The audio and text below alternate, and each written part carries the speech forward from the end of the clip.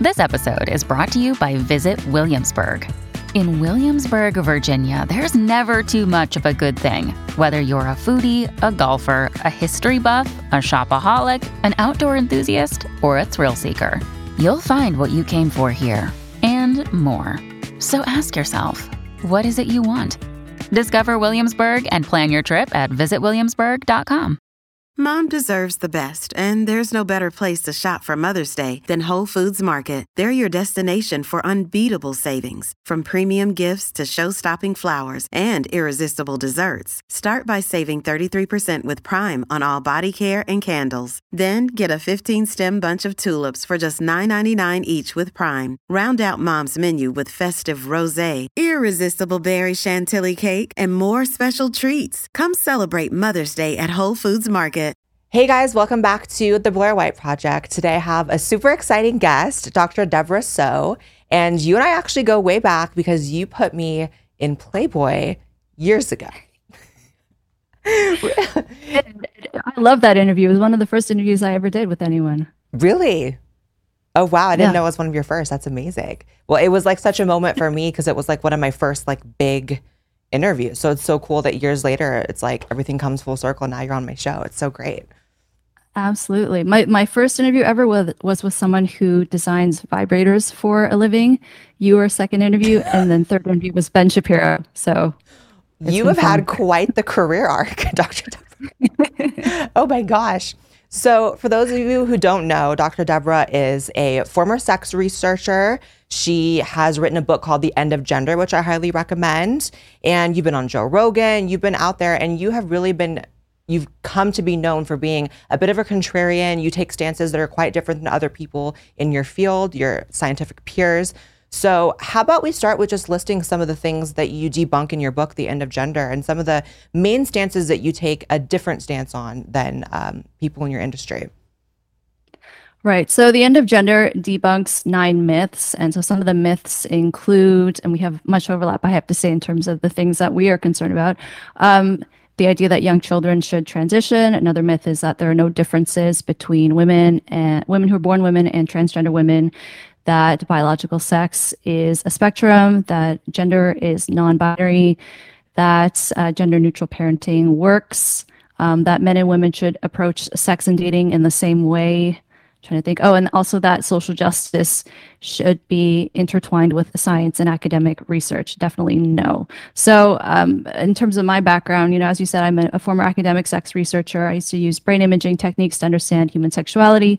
And I had noticed this huge trend of media coverage of young kids with gender dysphoria transitioning at a very young age. And all the coverage said that this is a good thing for these kids. But from a scientific research, that is not the best way forward. It's better to wait until puberty to see how they feel, because most of them are going to outgrow their feelings by that point.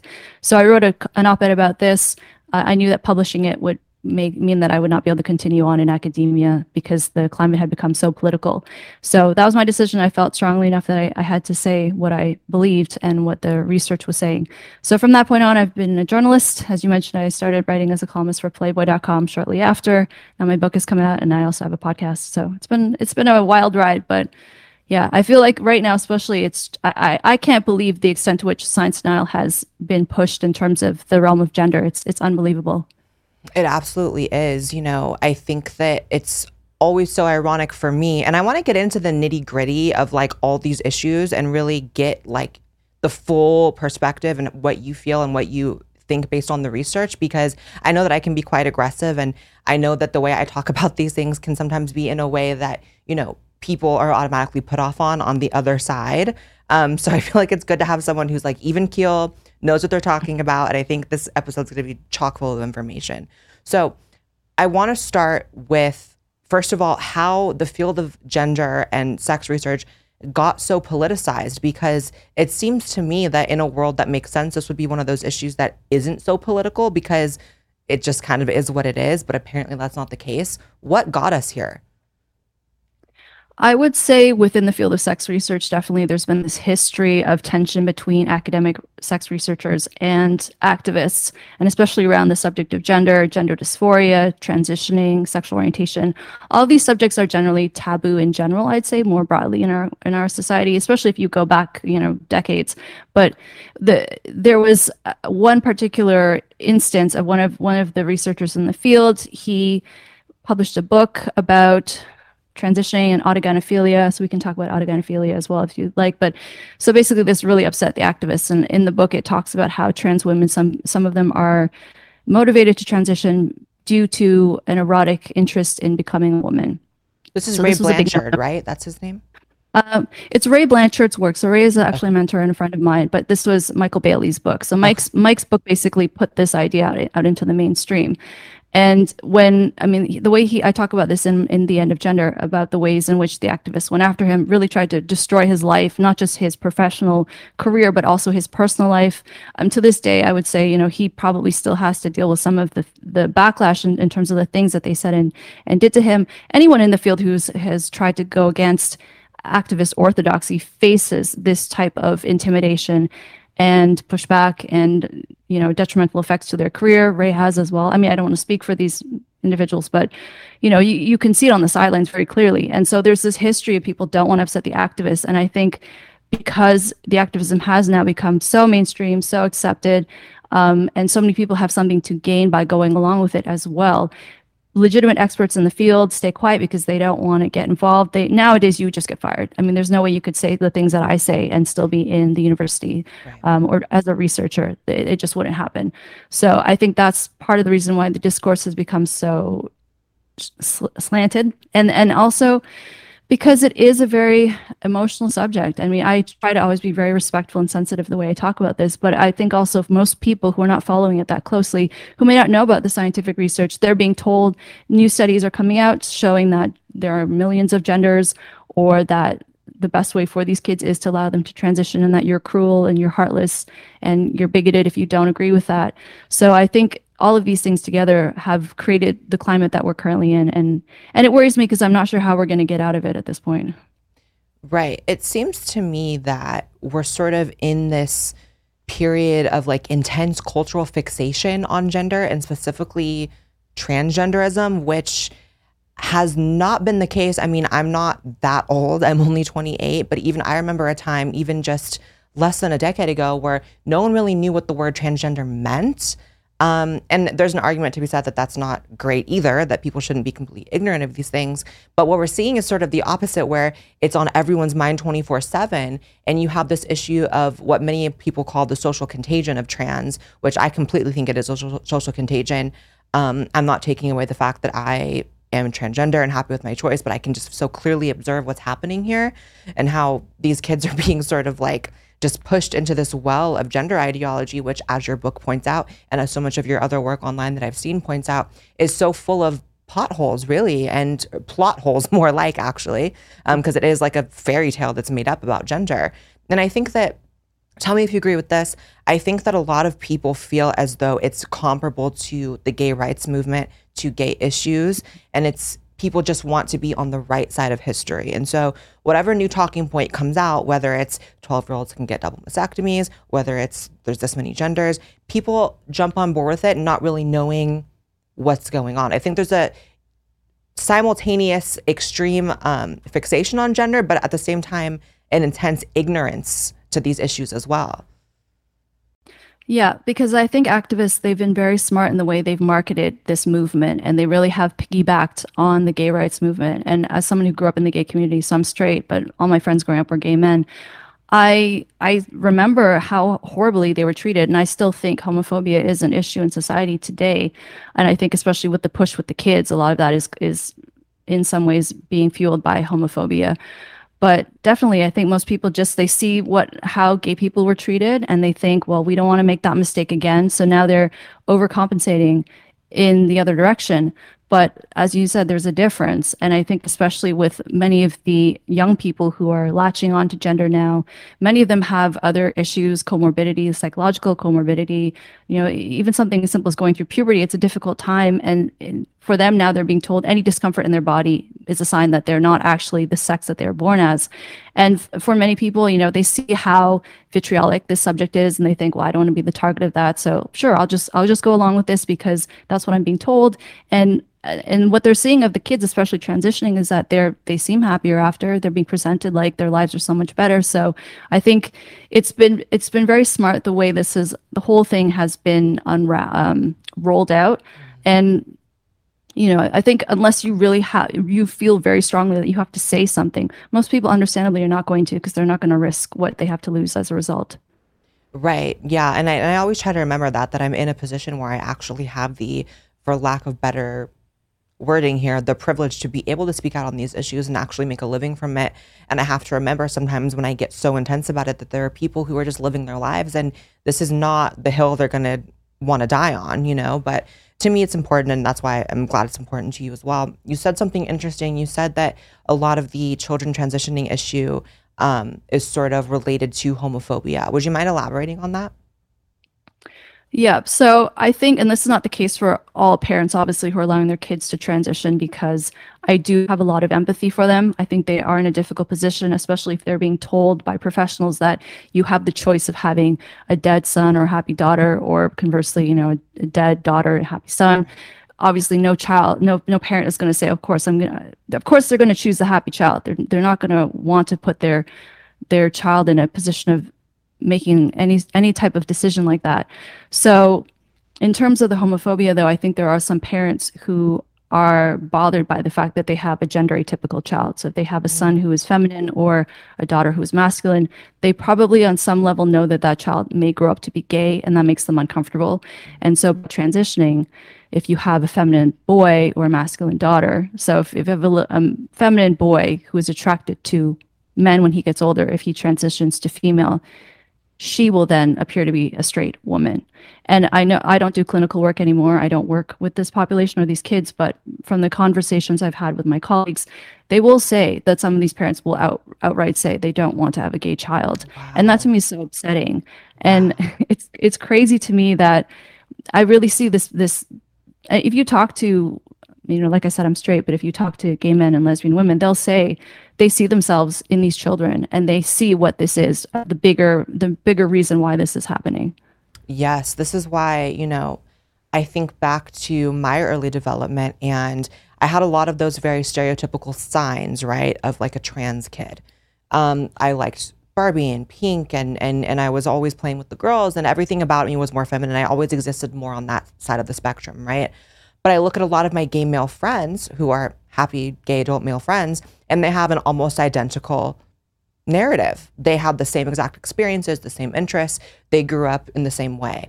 And so I look at that and I'm like, okay, then it seems to me it's a roll of the dice if transition would even be something that these people would be comfortable with long term. So to make those decisions as a child just seems insane to me. And it's not even really a roll of the dice because trans is so much more rare than gay that even a roll of a dice would be more, you know, what I'm trying to say, it'd be more fair. But so I think that the idea that we're sort of hopping on this bandwagon and not thinking about the long-term consequences is really scary. What's the type of backlash, or what type of backlash have you gotten being one of the lone, I mean, there are a few others, but one of the very few people in your field to actually speak out and say what you're saying? Well, let me just say before I get to that I do support transitioning in adults. Obviously, I always want to be very clear with that. And I think even for kids who persist into puberty, if they still experience gender dysphoria, I think the decision should be up to that child with the clinician. And it should not be about wider societal influence or activists getting involved. I think in an ideal situation, it would just be left between the child and the clinician. But unfortunately, that's not the climate we're in right now. But in terms of what I've had to deal with, I generally try not to complain because I feel very fortunate to be in this position and to have had the opportunities I've had. I feel like it is a miracle that my book even got published. So I'm very grateful for that. But definitely, I mean, there are things that, and I'm sure you've dealt with your fair share of crazy. I remember you actually when I interviewed you the first time, you were telling me about some of the things you've had to deal with. Well, I mean, my book was pulled from a very prominent retailer, permanently pulled, so they won't sell it. What else has happened to me? You know, professional opportunities. I've lost some, but then, you know, others come along. So I just try to be positive about it. Even with my podcast, I have some people telling me that they subscribe to it on certain platforms and then they're magically unsubscribed, which is creepy because I think to myself, I don't know what it is I'm doing that is upsetting people so much. Like, I get that what I'm saying is not in lockstep with what's acceptable, but if it's backed by research, and I mean, it's if you disagree with me, I'm perfectly happy to talk with people, not you in particular, but I'm happy to talk to people who disagree with me, and that's the way that you're supposed to go about science. You know, I come from a scientific training, so to me, the solution is not to shut people down, because whatever the reality or truth is always going to come to the surface, and it's always going to be there. It's just a matter of what you're doing then is prolonging the inevitable, which to me is not a good way to go about anything in life. And it seems to me, based on everything, I follow you on social media, so I see your posts all the time. And it seems to me that, people who attack you, it's so misguided because even if they believe, which apparently they do, that your rhetoric is harmful or, harming trans kids or harming trans people, I think it comes across very clear that you don't have those intentions, that you're simply, coming at this issue from a perspective that they're not used to. I don't see any bad intentions. And the fact that you support, trans adults making decisions for their bodies, it's like, that's all you can really ask for. People ask me all the time, how can you sort of, talk with all these conservatives, not including you. I don't really know what you identify as politically. You said quite liberal, but, I do a lot of work with like Daily Wire and conservatives. And I'm like, I've never had anyone tell me to my face I shouldn't have had the right to transition or that adults shouldn't be able to transition. And maybe they believe that, but to me, the kid thing is so much more important of an issue. I think it's so irrelevant what anyone does with their body and as an adult. So it's great that you take that stance. Well, thank you. That means a lot. Yeah. I would still call myself a liberal. I'm definitely not far left. I'm definitely not in favor of all the crazy social justice, wokeness. But I used to take it personally when I would hear that people thought that I was hateful or bigoted. Actually, it's funny because I have been added to a couple of hate lists, and people will tell me like, "Oh, my friend or so and so told me not to read your work or not to pay attention to you because you're like anti this or anti that." And I realized, I can't control that. So the way I see it is, if someone's not going to take the time to actually look up what I say, or to read my work, or actually read my book, then that's probably not someone who I really want in my audience anyway, because if they're just going to simply go based on what someone else randomly says, and I think in some cases, especially when it's in the news, and I say this as a journalist, which makes me sad, I think sometimes people intentionally misrepresent what we say because they want us to be the bad guy, and they want it to fit a narrative of how we are pushing certain things that we're not saying. So, I mean, I had one instance when I was at a speaking engagement, and this journalist came in and was sitting in the event, and he was live tweeting it. And I remember looking at the tweets after, and I thought, there's no way that he sat through this entire event and actually came away thinking that I said any of the things he claimed I said, unless he fell asleep and just woke up at the last 10 minutes and forgot where he was and maybe had some feverish dream. But that told me a lot. I said, like I said, I try to be really responsible and respectful. And if people willingly want to overlook that, there's not really a lot I can do. So I just, don't pay attention to it. Right. How in tune are you with kind of how gender is treated globally? I mean, obviously you are, but like I think of the Middle East and I think of the ways in which trans is treated there. I think that in America, we sort of have this totem pole mentality, and we think like gay rights came, here and then trans rights after, and trans is almost treated, or in people's eyes, as like more taboo or less socially acceptable than gay. Maybe it's changing now, but you look at places in countries in the Middle East where there are, gay people that are actually pushed to transition to cure them of homosexuality. So to anyone who's maybe like shocked that you or I would have this perspective that these children transitioning in America sometimes are indicative of homophobic parents or homophobic environments, you actually see this playing out in the Middle East, right? Yeah, there are many cultures in which I would say, especially if gender atypicality is frowned upon, you will see, and I think many people will internalize that as a message growing up, and that may also be part of the reason why they decide to transition. So for me, I think people should be able to live their lives how they choose. I'm not here to judge anybody in their decisions. I just want to provide information so that people can make the best decisions for themselves. And I think also with what you're saying with regard to what else is happening in the world, if you look at Europe and what's happening in the UK, countries like Sweden and Finland, where they are rolling back the way they are approaching treatment of kids with gender dysphoria, in terms of gender affirmation and saying, maybe we need to focus more on psychological interventions and therapy. And it's just beyond me. I don't know why in North America we're not really following down that path or even really questioning it. Still going full steam ahead.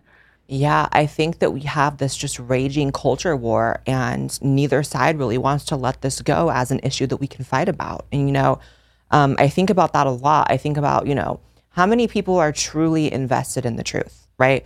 Versus a narrative, versus their side winning. Because I think about, recently there were some pictures going viral. I'm sure you saw, because I think we're tuned into similar algorithms on Twitter. We follow similar people. There's all these pictures of these young girls coming out that are undergoing double mastectomies and surgeries. And this is so dark, but you see the cuts all over their bodies, and you see that they had been self-harming. And you think, how in the world are their surgeons comfortable or morally okay with operating on these teenagers who are clearly going through what so many teenagers before them have gone through when it comes to being uncomfortable or even hateful of their bodies? And yet we're just going, like you said, full steam ahead with these surgeries. I don't understand why we are hanging on to it with this just like tenacity. You have President Biden who, despite all these clinics in Europe closing, despite, new information about vision loss and brain swelling and puberty blockers as a result, he's not letting go at all. So I guess I kind of understand what you said when you're like, I'm not so hopeful of how we're going to get out of it. But is there sort of an end goal that you think needs to be achieved with like getting people to kind of figure out that this is bad? Does it just have to get way worse before it gets better? Or what's the like move here? You know what? When you were mentioning the pictures of these girls with double mastectomies, I'm not sure if you saw the one. There's one of this young woman, and her entire body is covered in self-harming scars, and she also has had a double mastectomy. It's so sad. I mean, I think in terms for people for this to finally reach its breaking point, for things to turn around, with the clinicians in particular, I know many people really don't have nice things to say about them. I think some of them genuinely believe that what they're doing is the right thing. It's probably a minority. I think just the fact that we are seeing more and more of this pushback, especially with detransitioners speaking up, more of them coming forward, and people hearing their stories and seeing that, this is not something that is a fringe minority, or the way that they are being framed by activists as being either it's a phenomenon that's not happening, or that, they in some way are incentivized to make the trans community look a certain way when that's clearly not the case. These are just young people, particularly young women, speaking about their experiences and trying to warn other people not to go down this path. But I think it's just going to take more time, and it's probably going to have to get a lot worse. But I really didn't think it was ever going to be this bad. Like, this is pretty crazy. Yeah, I never, when I first started transitioning, it was 2015, and everything was so different back then. You couldn't find a detransitioner to talk on camera. It wasn't really a thing. I mean, I'm sure it existed, obviously, but it was not at the levels it is now. One of the things that really brings me pause on this issue is I think back to when I first sought medical intervention for gender dysphoria and wanted to transition. I went to a quite esteemed, what's the word for a hormone doctor? Endocrinologist. I went to quite an esteemed endocrinologist in my area where I was living at the time. And he had been working in the area for so long. He had a great reputation. And I remember the pseudoscience that he was spewing at me. I walked in, and first of all, I walked out with a hormone prescription about 20 minutes later. But in those 20 minutes, I was never informed of any risks. I was never informed of any thing I would have to do to maybe get my health to a certain place before undergoing such a radical, procedure. There was never any discussion of the actual transition plan. I think it's quite disturbing that the patient gets to decide what the right move is here. There was never any requirement for documentation from a therapist. And I think that back then things were more conservative with how we treated gender transition, and now it's even looser. Do you find that in the people that you talk to, that's something that's way more common now? That sort of lack of guidelines?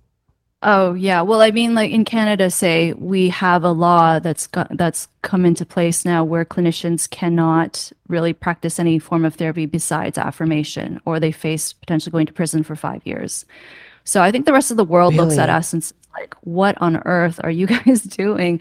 I mean, even if you take the science out of it, just children, can children consent to life-altering decisions about their bodies and about their reproduction? I think most people would say, I don't think we should listen to what a young kid has to say in terms of how they feel. Maybe ask them some questions and try to understand, but even that can be considered transphobic. So, in the U.S., you guys do have some of the states. I think it's like 27 states now have so-called conversion therapy bans that conflate gender identity and sexual orientation. So I obviously don't support conversion therapy for sexual orientation because you can't make someone who's gay or bisexual straight. Right. But gender identity is different because, especially with kids, their gender identity can change. The way they feel about their bodies can change. And so on some level, though, I try to put myself in the perspective of what these activists are pushing for. And I'm not transgender, but I am sympathetic to this argument about gatekeeping. And I don't think it's fair for adults to have to feel like they have to, I don't know. When I spoke to Rose of Dawn, I remember on her podcast, she was saying that it felt like having to have a cheat code to transition. So I feel like it's not really fair to make someone have to go above and beyond, I think, to get the care that they deserve. Do you know what I mean? So I understand that to some extent. I'm sympathetic to that. But at the same time, I think there needs to be some form of guardrails in place. Otherwise, sometimes people make decisions that aren't good for them, even if they really, really want it. Especially, I would love to hear your thoughts on this. And people are going to, probably try to eat me alive for saying this, but it's true, so I don't care. There seems to be, from the outside looking in, a really huge intersection between other mental illnesses and people who suffer with gender dysphoria, or maybe don't even suffer with dysphoria, but misperceive other illnesses and problems in life situations as trans.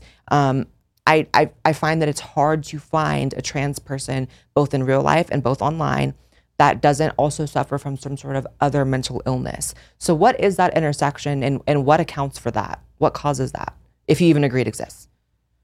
Yeah, no, I definitely think there is a lot of overlap, especially nowadays because it has become so trendy. So anyone with any type of mental issue or unhappiness and latches on to this movement because it gives them meaning, I think. They may legitimately think that this is the reason why they feel the way they feel. But I do think a lot of it is, I mean, especially for people who are really nasty about it, I do think they probably have a personality disorder, especially something like borderline personality disorder. One of the key characteristics of that personality disorder is a shifting or unstable sense of self or identity. So people will often, they don't have a good sense of who they are. It tends to change very rapidly over time. And so I have no judgment for people with personality disorders. I hope that they can get the help that they need. But that also speaks to, I think, why they are so, some of these activists are so awful and so aggressive because they don't have a strong sense of who they are. And very much their self-perception, I think, is dependent on what other people see in them or think of them. And they need that validation. So if they feel threatened in that way, they really need to double down and try to make you feel horrible or potentially ruin your life over it because they are not happy with themselves. But I mean, in terms of other comorbidity, it's really, really common for anxiety, depression, eating disorders. But yeah, you need to be able to talk to a therapist to figure out exactly what is the thing that's going to make you feel better. And I don't think changing outward or external appearance is going to solve something that is happening internally with someone. Right. And that seems to go directly into the issue with, you talked about the law in Canada that can send people potentially to prison for 5 years for conversion therapy, which is really just, at best, like a gentle pushback on the idea that someone's trans because maybe they aren't. It seems to me that when there are these other comorbidities and there are these like intersecting issues, that a lot of people are not getting their issues taken care of because of these laws.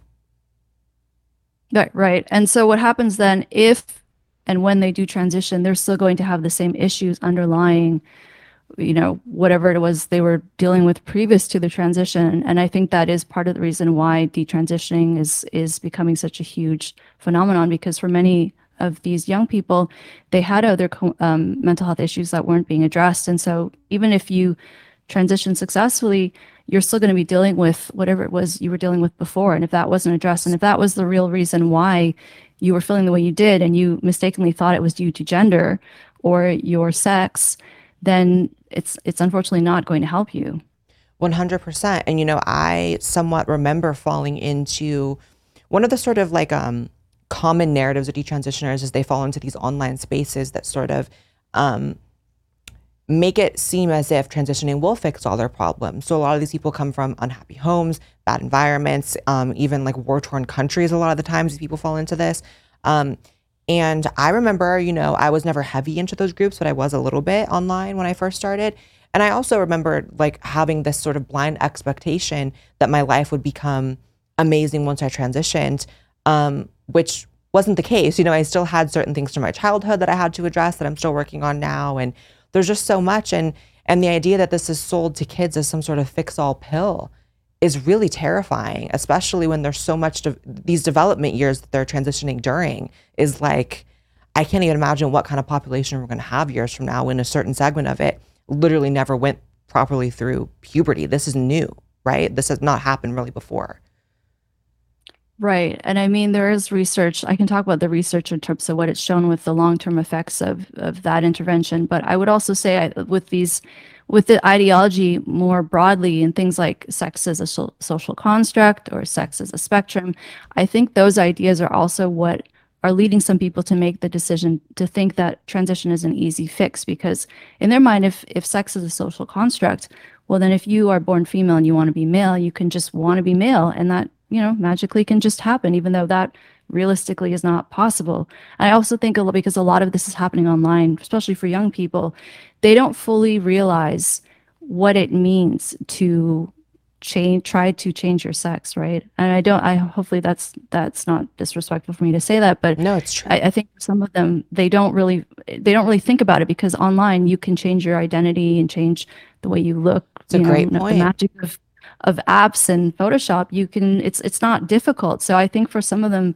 especially young kids, are not looking that far down the line. I don't think they really can fully conceptualize what it means to transition. Right. And just the idea, first of all, falsely, that you can change your biological sex is insane. But what is the argument? Like, maybe I'm going crazy. What is the argument that if gender and sex are social constructs, because people say even sex is, which is even crazier, but if that's the case, then what is the argument for these kids undergoing these surgeries and changing their bodies, which are objectively not social constructs? I mean, having breasts is not a social construct. Having, a lack of breasts, that's still your body. How do they have those two thoughts in their head at once? I've asked myself that a lot, and especially in writing the book, I was trying to reconcile many of these contradictory ideas, and you can't. I don't know. I think some people are just existing in a different universe in which they choose not to think about it. It doesn't necessarily affect them, so they don't need to. And ultimately, I think what it comes back to is just trying to undermine society and, dismantle norms, disrupt norms, and rewrite facts and reality. There's no objective truth. So if it were the case that gender were non-binary or that sex were a spectrum, I think the activists would just be wanting to say then, okay, sex is binary, gender is binary. They would just want to push back and go against what the norm in society is. Going back to your earlier question about puberty blockers, there is research to show that, as you mentioned, there was a warning that was added by the FDA to the label saying that pseudotumor cerebri, so this is swelling or increased brain pressure, can be a side effect. We also see lower bone mass density. And it's still, we don't really have long-term data in this population of kids with gender dysphoria. So we need to have more time. And again, I think if the research is showing that most kids are going to change their mind at puberty, it doesn't really make sense. I think it makes more sense to see what happens and to be a little bit more conservative in terms of how we're approaching this subject. Part of the problem that I've observed, and I know that you've obviously, watched this space for even longer than I have, is there's an intense amount of gaslighting that goes on that has sort of gotten us to this point. And what I mean by that is, if you go back to like I don't know, 2014. And if you even mentioned children transitioning, the argument from everyone around you is going to be like, that's not something that happens. That's something that happened like 4 times in Sweden in the 90s and, you know, whatever. And then slowly you're seeing, okay, but there are literally 17-year-olds on the internet making YouTube videos about their transition progress and on these drugs. And they say, okay, but that's only in this state. And then it gets to the point where, you know, I went to my plastic surgery clinic recently in Dallas, Texas, where I had gotten work done. I was taking my friend to go to her appointment and be sort of like a nurse for her. And the front desk woman was telling me that they just passed the law to ban minors from undergoing these surgeries in Texas, and that prior to that, they were operating on 12-year-olds for double mastectomies. But then the problem further is people are so slow to catch up to that I'm tweeting about this and, hey, like there are 12-year-olds at my clinic that were just getting double mastectomies, and the overwhelming response is, this is a lie, this isn't happening, 12-year-olds don't get it to happen. So is that a huge part of the problem here, that people are just slow to catch up with the information, and because of that, there are people that push things through sort of silently under the radar? Probably. And I think for those people who are attacking you on social media, they're incentivized to do that. They're trying to intimidate you. They're trying to shame you so that other people think that you don't know what you're talking about when you clearly do.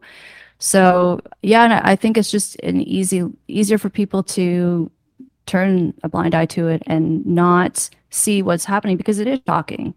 It is shocking and it's pretty horrific. And anyone who doesn't think that, I'm not sure where the disconnect is. I don't think young girls could be making a decision like that. And so, yeah, I don't know what it's going to take. I think many people are just in a state of denial because it is so shocking. Right. But the evidence is resurfacing. I mean, you can't deny it. It's like, especially last week, I feel like it's like every day there was another piece, another horrific thing coming out that, you know, it's like, how can you deny that this is actually happening? You can't. So it's easier just to pretend. It seems to me that this era will be looked back upon with like just absolute horror with what we've done to kids. And it's going to be looked at as a crime against humanity, really, in my opinion. But I wanted to ask you, because one of the things that I'm very interested in is brain differences between the sexes. And this is something that's obviously controversial, and people, you know, on a certain side of the aisle pretend that there aren't differences and men and women are equal. I wanted to ask, what are the main brain differences that we can observe from males and females, and how does that relate to transgender brains? Because I know that there have been studies on transgender brains, and I know that those studies have sort of become taboo because now there's this argument that doesn't have anything to do with the brain, which to me, the people arguing that are invalidating trans people. But then again, how do you feel about that? And what are there's a lot of questions in one, but. Yeah, my sense is there is this push to separate being trans or transition from gender dysphoria or anything that has to do with biology, which I understand, because I guess if we acknowledge that there are any biological correlates to gender dysphoria, then does that say that someone should be forced to, or either not be allowed to transition, and that it's purely in the brain and that something should be treated in the brain? Or does that also speak to, say, larger stigma or discrimination against trans people, saying that they don't know what they're talking about because it's all in their minds, which I obviously don't agree with. But in terms of the research, because all of the research to date that has used, say, brain imaging in people who have gender dysphoria or who have transitioned has been conflated with sexual orientation or confounded with sexual orientation. So the people in the study are also gay. So when they scan their brains and they see these brain differences, it's not clear whether the brain differences are due to the person being gay or the person being trans. So say if you're looking at a study of trans women, all the people in the study, the trans women born male identifying as female also were sexually attracted to men. So in terms of sex research, because they're born male and attracted to men, they're considered gay. So when you're scanning their brains, it's not clear because there's a very clear, reliable network of brain regions that are associated with sexual orientation. So now when you see these brain differences, it's not clear whether what you're looking at is the gender dysphoria or the fact that they are attracted to people who share their sex.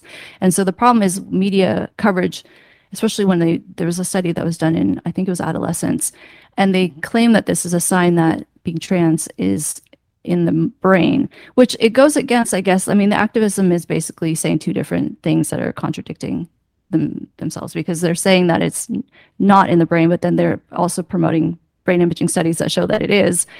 But I think the reason why that study got so much attention is people were saying that this is something that is in the brain from a young age and it can't be changed, similar to how people view being gay, except being gay is different because that is actually the truth about being gay. But with, gender dysphoria, like we've been saying, it can happen people can experience it for a number of different reasons.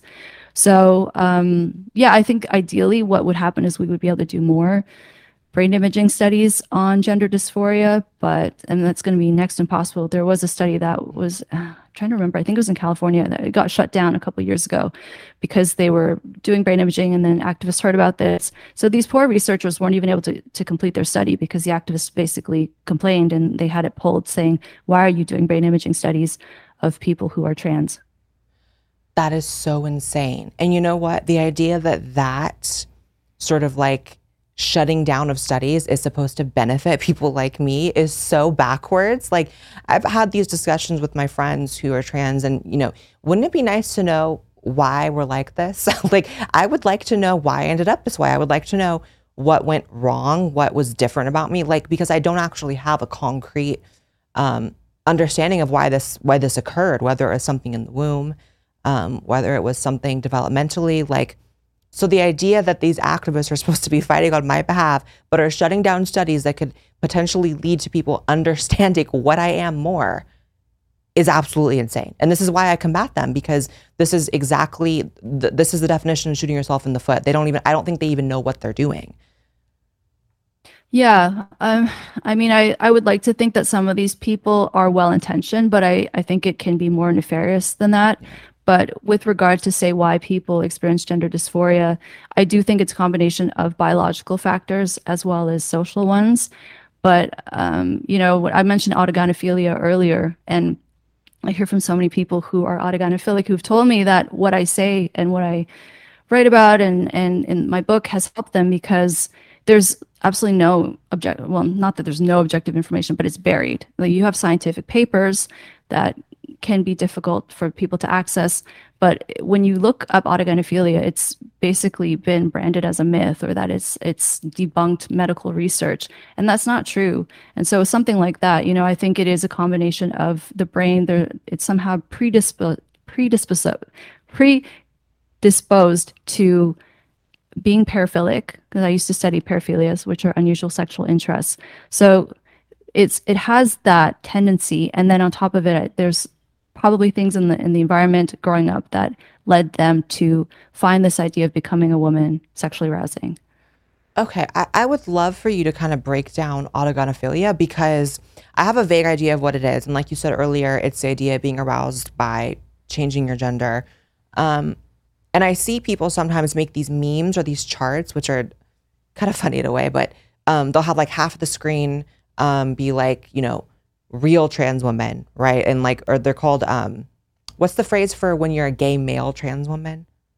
Probably HSTS, Yes. which is like, homosexual is not really an acceptable term anymore, but homosexual, transsexual. Right. So people make these graphs where like people like me are often pictured on the left with the HSTS.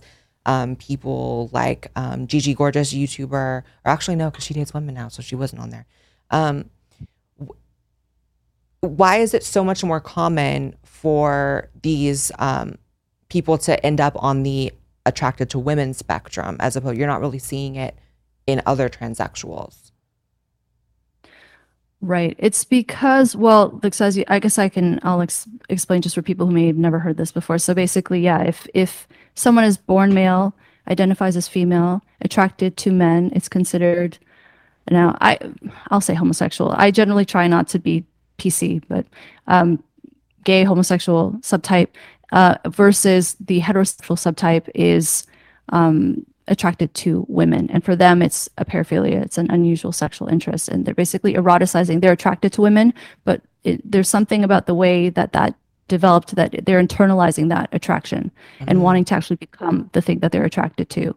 So there are other ways in which this can be experienced. So Things like menstruation and lactation fetishes are common. So in terms of female bodily functions, that becomes erotic. Is that why you, Think, okay, I don't want to interrupt you, but so that's why you see so many, because this has blown my mind personally. I can understand like sort of the crazier aspects of trans ideology. I can kind of put myself behind the eye line and be like, okay, it's crazy, but I get why they think that. I've never understood the menstruation thing and why you have trans women talking about cramps and period blood. So are you saying that these people are fetishists basically? well, to some extent, I mean, I try to really stay away from, because I think people with autogynephilia, some of them are struggling. I think especially in the culture war, and I'm not saying that you're doing this, but it can get really ugly, and some people can be really nasty to people who experience autogynephilia or Right. trans women who say are autogynephilic, and I don't think that's fair. Um, but I would say, yeah, I mean, no woman enjoys getting her period. No woman I don't think finds it sexually arousing to lactate or be having her period. But that's part of it. I think it's because these individuals, that to them is part of womanhood or an aspect of womanhood. Something that I would say is probably going to offend some people, but I'll say it. Research has shown that, say, some people with autogynephilia will find it sexually arousing, the idea of, say, doing the dishes or doing the laundry, because that's what they associate with womanhood. So, Wow. yeah. And Wait, why I would that guess, upset people? well, because it's like a stereotypically, I don't think women should have to do the dishes or do their Right. laundry. I don't think that's necessarily tied to being a woman. Of But, course. and also just in terms of, say, cross-dressing or wearing lots of makeup, like I love makeup. I used to work as a makeup artist, as you know, I love makeup, but some women find it offensive that someone would think that that's what it means to be a woman. Right. Like So, if being offended by like drag and I get that. Yeah. Yeah. That's so you really put the pieces together on that for me because I was like, okay, now I understand why you see these people posting about tampons and pads when they literally to me that was like one of the few benefits I have as a trans person. Like there's a lot that kind of sucks about it. And I'm like, but thank God I don't have to have a period. So that's like insane to me. My God. yeah. But I think that the ways in which like this is so censored, it stops people from being able to understand themselves. Like I can only imagine there probably is an intense amount of shame based around being autogynephilic because you're not allowed to really talk about it. And then you also see a lot of these people so that are in women's prisons that end up getting women pregnant. You see the Jessica Yaniv types, people who are out there like enacting harm on the world. Is that something that's disproportionately on the autogynephilic spectrum as opposed to like an HSTS? It'd be hard for me to say without actually going in and like looking at the numbers and actually doing a proper study based on data. But I would say in terms of trends or averages, you probably would be more inclined to see that because I don't think I need to say any more than that. But Yeah. yeah, I would say the other thing is with hiding the information is that many more people who are autogynephilic, I think, are transitioning when it may or may not be the right choice for them. And I do think for someone with autogynephilia, if they say go see a clinician and they decide that that is the right choice for them, I support that. I don't think we should judge someone's decision to transition if Right. they do experience this.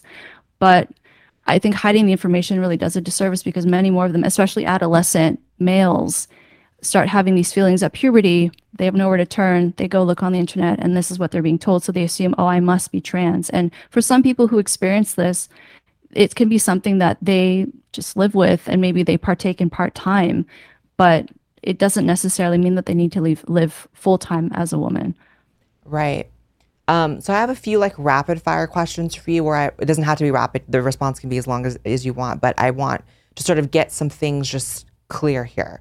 So is sex a spectrum and why do people say that it is?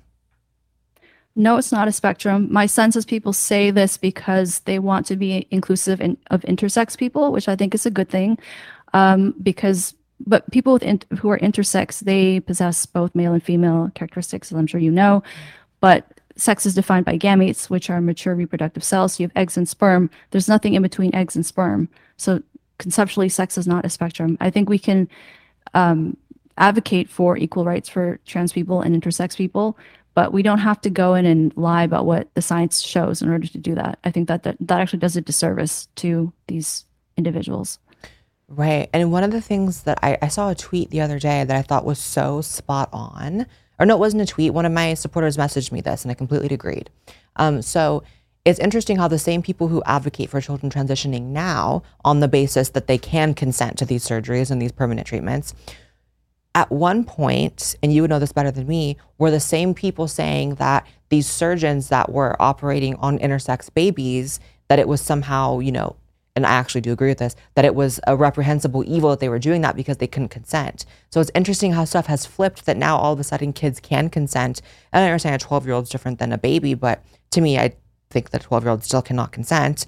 It's just crazy how it's flipped, right? It used to be people saying that kids couldn't consent to these things, and now it's the opposite. Yeah, that's another one of those contradictory beliefs. Or also that if you have a child, say, who is gender typical, they should be encouraged to be atypical. So little girls are, and I think that's a good thing, but you have some parents who are really militant about it, who say, if a little boy is interested in, say, sports, that no, he should go into ballet or something. Right. But if that same little boy were naturally inclined toward more feminine interests, then that's a sign that he is actually a girl. I mean, it's so backwards in some ways. It's like, I don't think people actually think through. It just sounds nice when you say it, right? It sounds nice and progressive, and it sounds like you're ahead of the curve in terms of your thinking. So I think that's really what's motivating it. How common is intersex, and how real are the stories that these doctors really give these babies that are born intersex, basically sex changes? Is that really a thing, or is that kind of a lore? From a research perspective, as many as 1% of the population is intersex. But in terms of the surgeries, it's hard for me to say because I don't have any experience with that. My sense is it's really about a decision with the parents.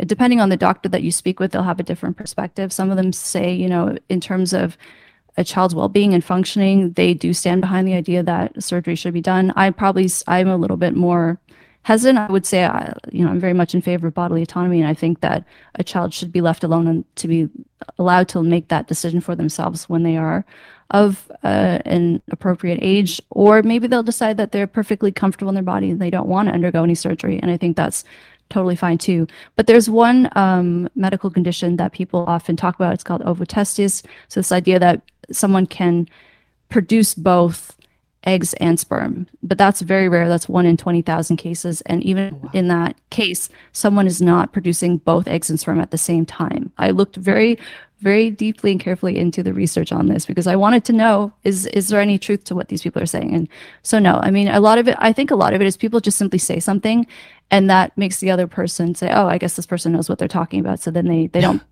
push back. But if you actually go digging and you see, are the things that these people are saying true? They're not.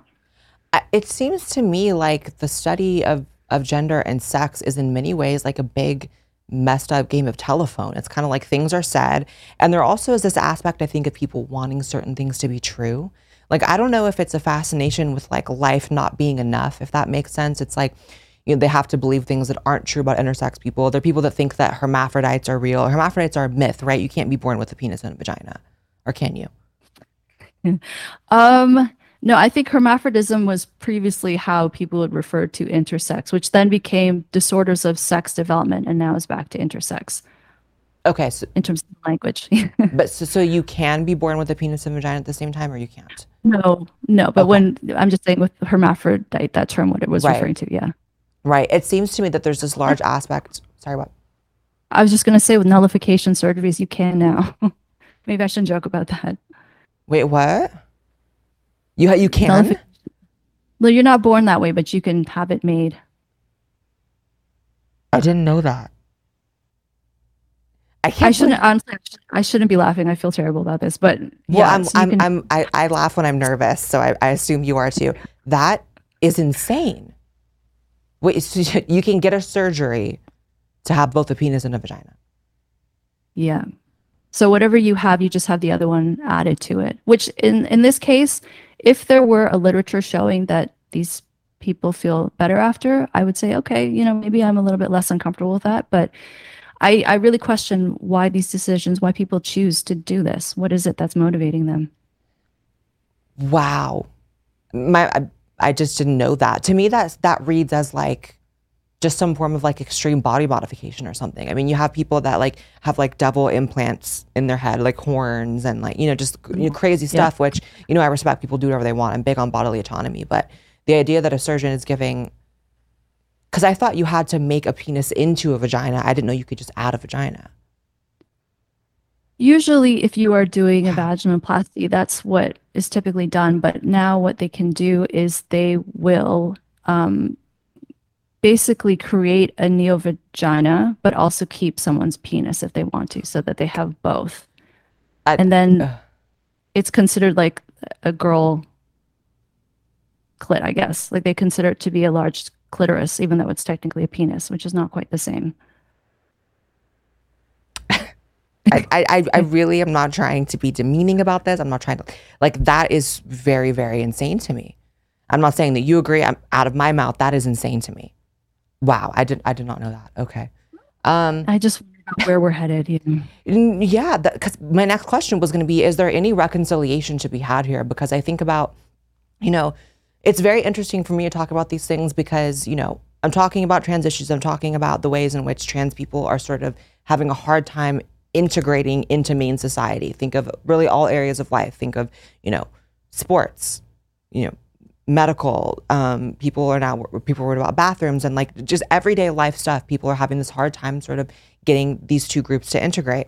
Is there any reconciliation that you see could happen? Because I can think of some ways to get there, but I just don't think people are willing to do it. Like, how can we get to a point where they're part of society and everything's like normal?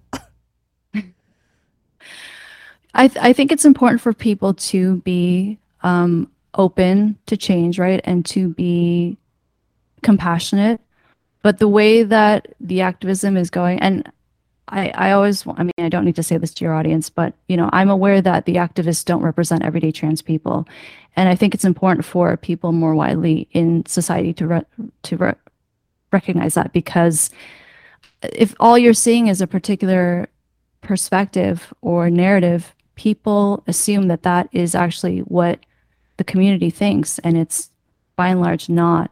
So I do think it's important to have different perspectives represented, but just the fact that this has become so ugly, I think really puts off most people from even wanting to consider that. And in some ways, people are being radicalized in the opposite direction. I do think the activism is pretty extreme, but people are going in the opposite direction, which also concerns me because I don't think it's fair the way that may end up affecting everyday trans people who never asked for these decisions in terms of prisons or in terms of sports.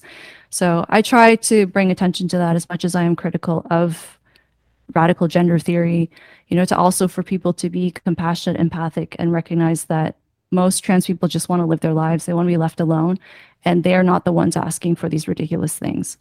Yeah, I mean, and you do a really great job. That's one of the things that I really appreciate about your work is that you do a great job of presenting that fact that there are alternative viewpoints and that it's not just some monolith, because oftentimes the way people, and I don't have to tell you this, the way people talk about these things in our sort of space that we sort of inhabit online can be pretty brutal. And, I actually have a hard time being mad at them for it because I see some of the stuff that's happening, like these young girls that are covered in cutting scars and getting double mastectomies, and the drag queen story hour, which I think is also an offshoot of gender identity. All this stuff. And it's like, how are people not being radicalized? How is there not going to be some pendulum effect from this? And how are we not going to get to a point where suddenly we're looking at trans adults? I even see some detransitioners that question if even adults should be able to transition. And that kind of worries me. I'm not trying to police the way they're figuring out that territory, but at the same time, I'm like, I do hope that we just stick with the kid thing, because that there is something to be said about a lot of adults are getting shoehorned into this as well. But at least they're adults, and to an extent you are responsible for your own actions. So I think that as long as we can stick with the kid stuff, I think that that's like the way to fight it, if that makes sense. That's my hope. And it's crazy to me when you talk about, you mentioned drag queen story hour, the fact that people are concerned about, now I love drag queens. I have to say, I don't think most queens are trying to groom children, but I think it's worth questioning. Why is it that there are some people who really want to expose kids to sexualized content, right, or material or contexts? at such a young age and who are getting upset at those of us who are saying that's not appropriate. You really have to wonder about that. And so I think a lot of this, I'm concerned about the kids transitioning, but I think it's also part of a larger push or ideology or movement that is really about trying to use kids as a pawn. And it's part of just really trying to destroy, I think, everything that makes sense in the world very intentionally. Yeah, it's 100% a deconstructionist movement. They're completely interested in just deconstructing everything that we hold as very basic facts of life. And I also think the uglier part of this that people sometimes are not ready to hear is that there is absolutely a pro-pedophile movement that has latched itself onto this, all of this.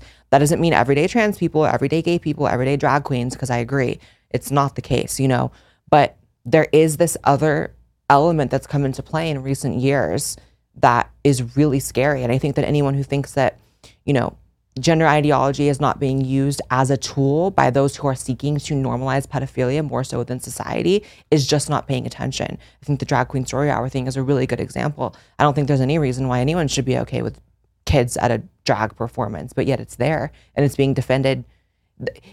Drag queen story hour, I think it's so goofy that it's being defended with the same intensity that people were defending gay rights and trans rights. People are acting like if drag queens are not allowed to perform in front of children, that it's some sort of human rights violation. And that to me is what lets me know that this movement is completely off the rails, that we're treating everything with the urgency of Matthew Shepard.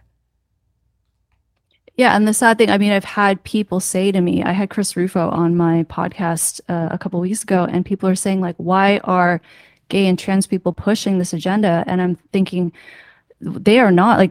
Everyday gay and trans people are vehemently against this, if anything. And so I really think the activism is doing such a disservice to those communities. Especially gay people both gay and trans people have a history of having to deal with these really negative stereotypes. And I'm just wishing that people would wake up and say, enough is enough. And it's not about a left or right thing. This is really about just let's be sane and rational about this. And let's also put kids first. And I think there's, from my experience, having worked with sex offenders and having worked with pedophiles, I do think it's that in some ways these offenders and these abusers capitalize on the fact that people are uncomfortable with this conversation, and about, understandably, people don't want to talk about this because you don't want to think about that with children, right? Children are so precious and they're so innocent, and so I think the fact that many people choose not to talk about it or not really want to pay attention to it is why it keeps happening. So that's why I feel, and I really appreciate what you do with your channel as well. I feel it's really important to keep talking about it and to let people know that pretending it's not happening is not actually going to protect kids. And if you think that this is not going to affect your children just because you think that, you're actually putting your children at risk, because that makes them actually more vulnerable to predators. And it already is affecting them if they're in public schools in almost any state in America, minus a few, Florida and maybe some districts in Texas. It's they're already getting taught just insane things about gender. But we got to wrap it up, Dr. Debrah, but this was an amazing interview. You said everything that I wish I could say in the artful way that you say it. So it's been great. What's next for you? Any more books coming? Where can people follow you? Yeah, I would love to do a second book. People can find me at drdebrahso.com. You can get The End of Gender on my website or on Simon & Schuster's website, and you can also find my podcast everywhere. Thank you so much, Blair, for having me on. It's been such a joy to get to talk to you. Of course. We'll talk again soon. Thank you so much.